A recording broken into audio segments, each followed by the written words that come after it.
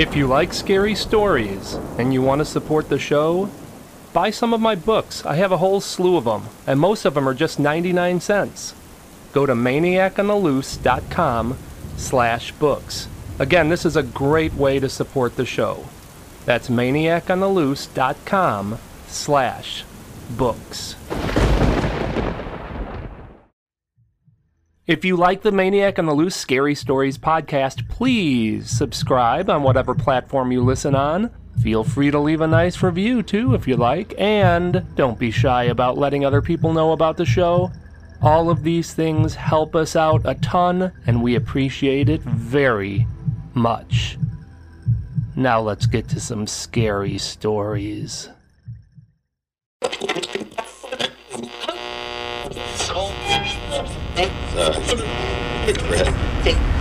If you like scary stories, you've come to the right place.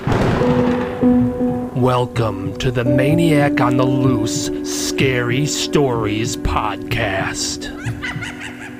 Sit back and relax. Keep your arms and legs inside the vehicle at all times and enjoy the ride.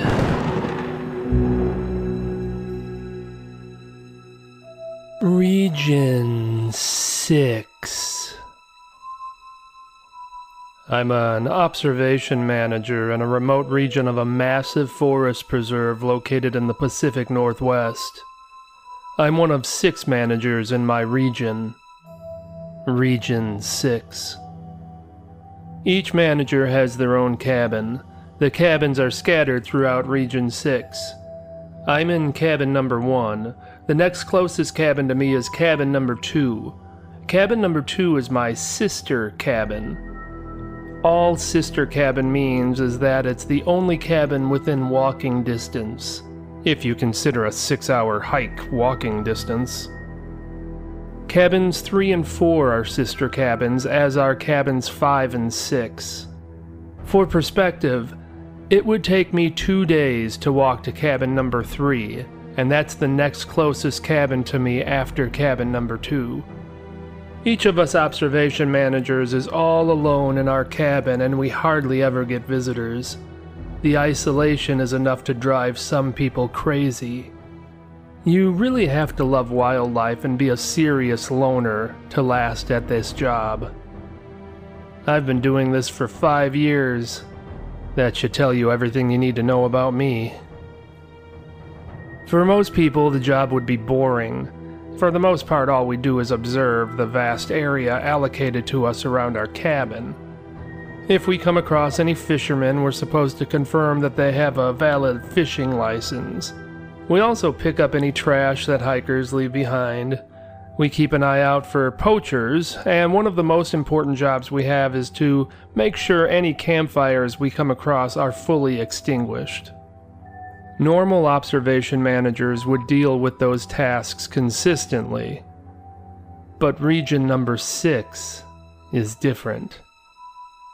Region number 6 is a newly formed region that previously did not require observation managers due to the fact that it's one of the most dense and secluded areas of the forest. Nobody ever camps in Region number 6, and the hikers who pass through this region are few and far between. However, in the past few years, the number of people who have gone missing from Region 6 has tripled. We have no idea why. Because of this, they opted to install the 6 observation manager cabins throughout the regions. We'd be the first ones contacted if anyone who has been known to be in Region 6 goes missing. The hope is that having observation managers stationed throughout the region will bring the missing person numbers down. So Region number 6, being what it is, leaves us observation managers out here with very little to do. A normal day for me consists of hiking around the immediate area of my cabin for any signs of human life. If I hear voices, I'll investigate further, but I never do. If I smell smoke, I'll investigate further, but that hasn't happened yet either. There's a small lake that is a 2-hour hike from my cabin. Once a week, I make a point to go out there to check for fishermen. That's my excuse anyhow. I really just go out there to take a nice swim. All of the Region 6 observation managers signed a contract for 2 months. At the end of 2 months, we all rotate to another cabin in the region. This should help us all to keep from going stir-crazy. It also gives every observation manager an opportunity to resign their post if they can't handle the lack of activity in Region Number 6. The only thing that we must do on a daily basis is check in with each other once a day at 11 o'clock a.m.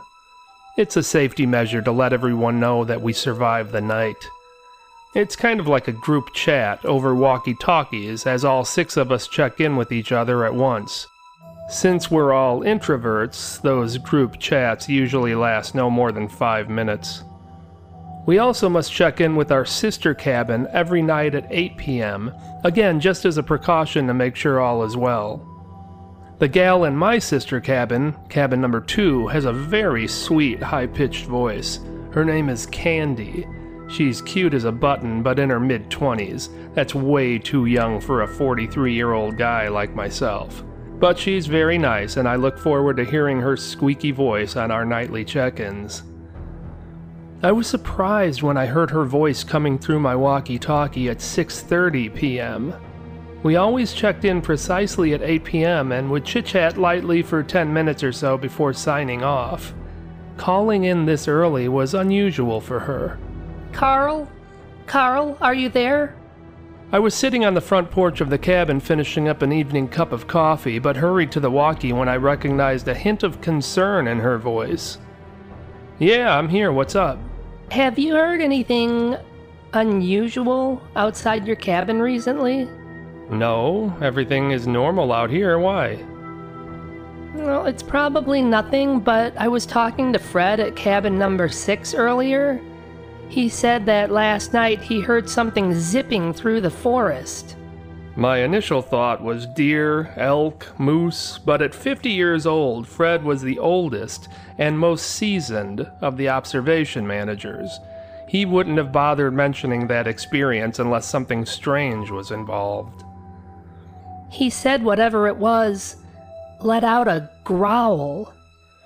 Well, there were bear in the area, black bear and grizzly, but we rarely encountered them. Bear, maybe? I don't think so. He said there was a shriek to the growl that he was unfamiliar with. So I was just calling around to all of the cabins to see if anyone else heard anything out of the ordinary. Nothing other than a few coyotes yipping. Maybe that's what Fred heard. Coyotes make some weird-ass sounds sometimes. I was positive it wasn't coyotes that Fred had heard. I said that more to try to set Candy's mind at ease. Yeah, maybe it was just coyotes. At least, I hope so.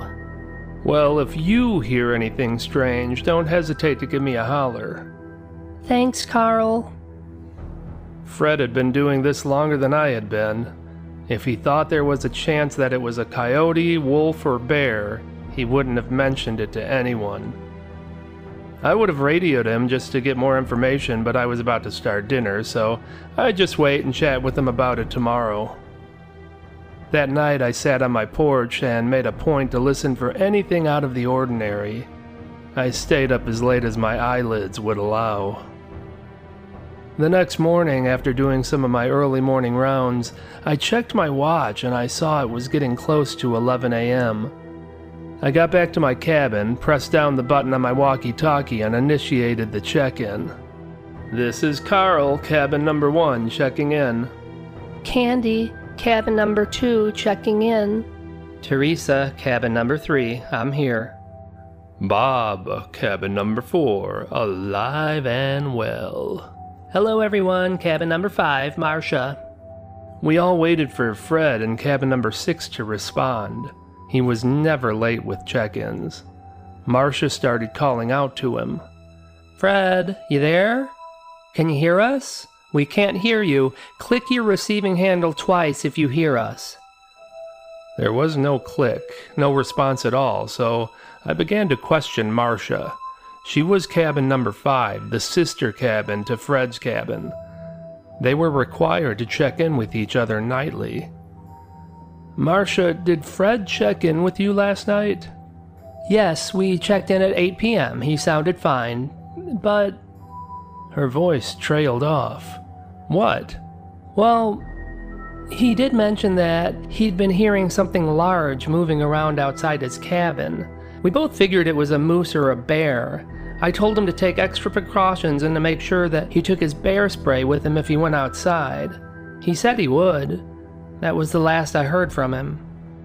The protocol for a missed check-in was for the observation manager from the sister cabin to hike out and check on the person who failed to check in to make sure they were not injured. Marcia spoke up. I'm going to leave now. I should reach cabin number 6 no later than 8 p.m. Let's all plan on doing another check-in at that time and I'll give you an update. We all agreed and Marcia went on her way. It was rare for anyone to miss a check-in, and the primary reason most people did was due to radio malfunction. That's probably all it was. At least we hope so. On the rare occasion someone was injured, headquarters would send out a medical group on all-terrain vehicles. If it were serious, they could call in for a helicopter evacuation. I did some extra rounds around the forest of my cabin that day. I found nothing unusual at all. I checked in with Candy a couple of times just to make sure she wasn't having any issues. She said she was fine and that everything was peaceful. When 8 p.m. rolled around, I began the check-in roll call. Howdy folks, this is Carl, cabin number 1. Candy, cabin number 2. This is Teresa, cabin number 3. Cabin number 4, check-in, Bob here. We all paused a long moment while we waited for Marcia to check in. Silence. Marcia, Fred, either of you there? Can you hear us? Nothing. This was concerning. None of our cabins were close enough to cabin number 5 or number 6 for any of us to hike out there and take a look. I alerted headquarters. They informed us that they would be sending out a 4-person search team on ATVs to cabin number 6. They told us to keep our walkie-talkies nearby and that they would alert us when they arrived, which would likely be just a couple hours. I asked Teresa and Candy if they had heard anything else strange since the last time we talked. Both of them said no and that everything in their area had been normal. Bob chimed in and said he hadn't experienced anything odd either. We all stayed inside our cabins and kept our walkies close. We'd occasionally chit-chat, but mostly sat alone in silence. Finally, the quiet was interrupted by the static of a walkie-talkie activating. This is Search Team 50. We arrived at cabin number 6. I was sure the others were just as anxious as I was, but I chimed in first. Did you find Fred and Marcia? Negative. No sign of either of them. The front door to cabin number 6 was wide open, but no Fred. No Marcia. We're about to head over to cabin number 5. It's possible they headed that way. His voice was interrupted by one of the other searchers in the distance. Hey, what the hell is that? Hang on, folks, we got something here.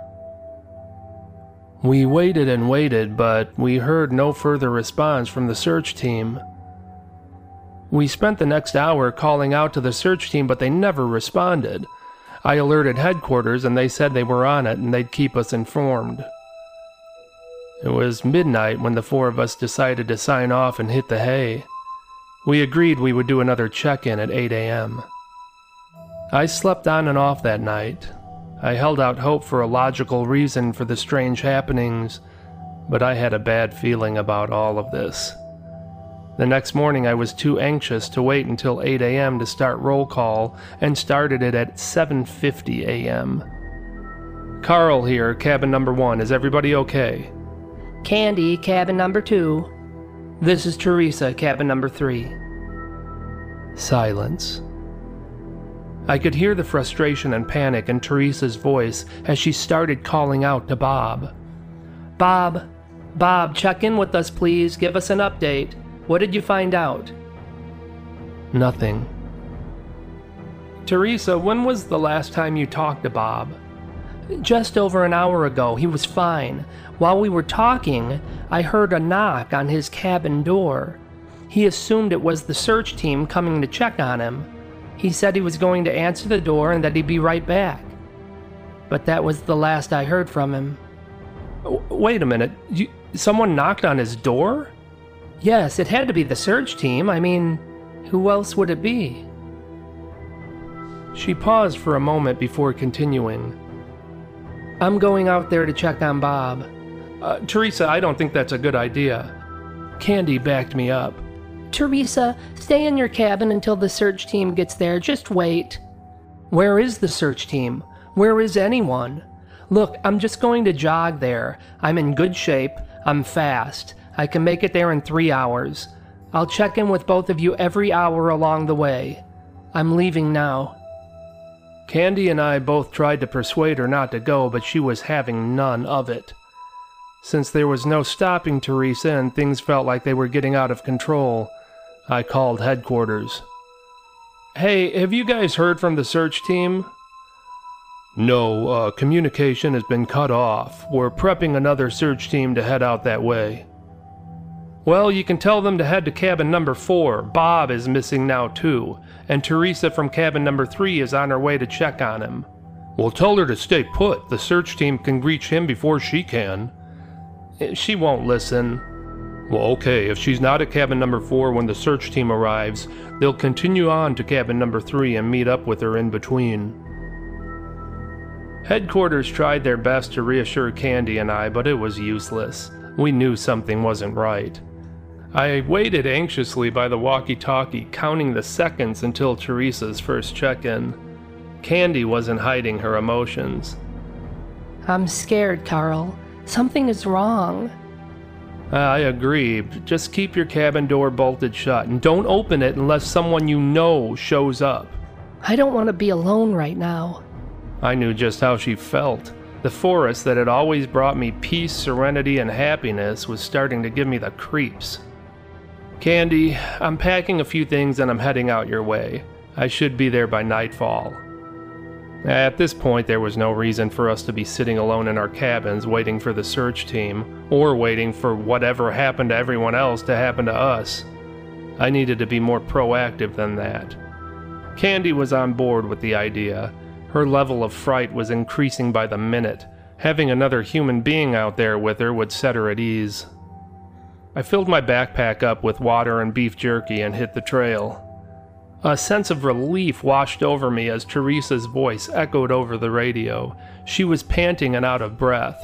I could hear the thuds of her jogging feet hitting the dirt trail beneath her. Teresa here. I'm making good time. Nothing to report yet. Everything is normal on the trail.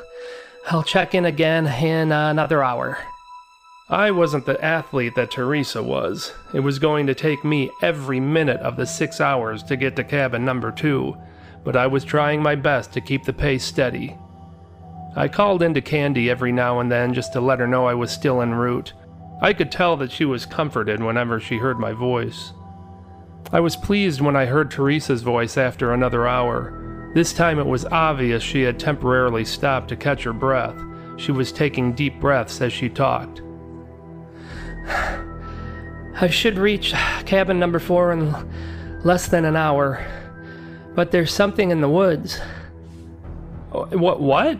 What is it? I don't know, but it keeps moving alongside me under the cover of the forest. It's following me. It's stalking me. Do you have your bear spray? It's in my hand. I'm going to run the rest of the way. I'll let you know when I reach the cabin. As I trekked along, I listened to the surrounding wildlife for anything weird, but where I was, things were fine. At the moment, it wasn't lost on me that whatever was happening was getting closer to our location. Cabin number 6, cabin number 4.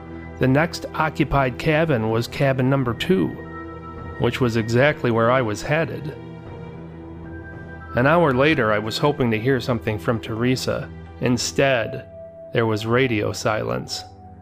I stopped and propped myself against a tree to catch my breath and called for Teresa over and over, but she didn't respond.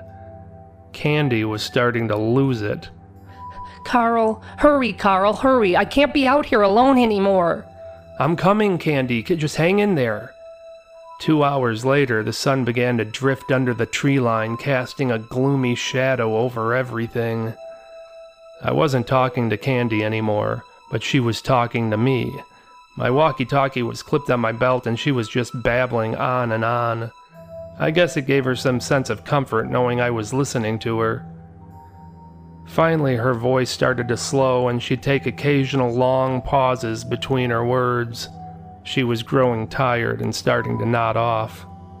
The next hour of my hike was just myself and Mother Nature. I was getting close to Candy's cabin, probably no more than an hour away at this point.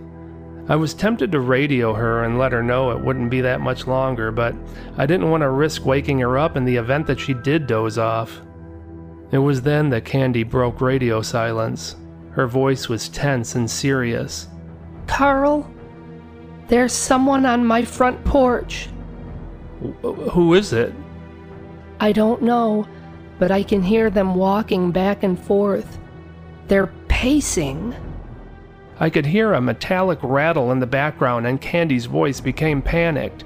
Oh my God, Carl, they're trying to get in the front door. I then heard a loud eruption of glass shattering, followed by Candy's fear-filled scream. And then nothing. I ran the rest of the way. By the time I reached Candy's cabin, I was completely out of breath. I collapsed to the ground and had to take several solid seconds to catch my breath before rushing to the front of the cabin. The door was bolted shut from the inside. I knocked relentlessly. Candy, are you in there? It's Carl. I'm here. There was no response. I walked along the porch of the cabin to the first window. It was smashed in. I peered inside the cabin. I saw evidence of a struggle, but no sign of Candy. I carefully climbed into her cabin and began searching around. The cabins are small, just a large open living area and kitchen, and an attached small bedroom and closet. I checked everywhere. Candy was not there. I unfastened the lock on the front door of the cabin and stepped outside onto the porch. I called out into the woods. Candy, are you out there? I heard no audible response, but I could hear the woods around the cabin beginning to stir. Something was out there, walking around. I could hear definitive footsteps. It was something on 2 legs. Candy, is that you? I knew it wasn't her. I was grasping at straws of hope. It was getting closer. I could see the brush at the edge of the woods beginning to shake. Whatever it was moving forward toward me. I could have turned and ran, but instead I stood frozen, fixed on the brush, and I watched as a figure emerged. It was a woman. I had no idea who she was. She was approximately 5'8" with short black hair. Her bangs ended just before her dark brown eyes. Her lips were full. Her body was firm and muscular. And she was completely naked. She began walking toward me in a slow, methodical manner. She was staring at me, void of emotion. Lady, are you okay? She didn't answer. She just continued moving forward. As she reached the porch, I found myself taking steps backward to keep a distance between us, but eventually my back pressed against the outside of the cabin, stopping my progress. The woman kept moving toward me. Her hips swayed seductively, and she did not slow her pace until her naked breasts were pressed against the front of my body. Her dark, brooding eyes were staring into me, and I could hear her sniffing. Her voice came out as a hushed whisper. I'm hungry. You're hungry? Well, let's go into the cabin. I'll find you some food and you can eat. She grinned at me as if she found my statement amusing. She kept her cold eyes fixed on me until she was distracted by the loud roar of the search team's ATVs. 3 ATVs rolled up to the cabin. The searchers jumped off of their vehicles and took in the odd sight of the confident naked woman pressed up against me. The first searcher began walking toward us as the other 2 began removing medical kits from their bags. What's going on here? Are you 2 okay? The mysterious woman stepped away from me and turned to face the searchers full on. The lead searcher was trying to be professional, but he couldn't help but to discreetly look the attractive woman up and down. She moved toward the searcher and whispered loudly, "I'm hungry." Before any of the searchers could react, the woman turned into a streaking blur. In the snap of a finger, she was now standing behind them. I watched as her torso ripped open and formed an enormous mouth with rows of shark-like teeth. Before the searchers could even turn to see her, she had already enveloped one of them and he disappeared down her gullet. The second searcher turned in time to witness the monster that would be the death of him, but it gave him no time to scream as he also disappeared down the belly of the beast. The lead searcher tried to run, but the creature flew over him at the speed of light, opening its torso mouth wide and swallowing him whole. Immediately the mouth closed, and the naked woman was standing before me again, showing no signs of having just devoured 3 men. There was no blood on her. There was no blood on the ground. There was no evidence of foul play. Nobody would have any clue as to what happened. Everyone would just be considered missing like every other person who made the mistake of wandering into Region 6. Again, the mystery woman moved in close to me, sniffing profusely. Her sinister whisper confirmed what I expected and feared. "I'm still hungry."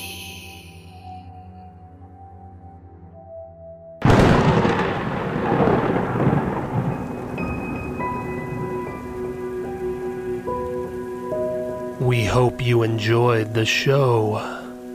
We're dying for you to come back for more. Visit maniacontheloose.com. Sign up for our newsletter, and I'll give you some free stuff. We'll see you soon. Very soon.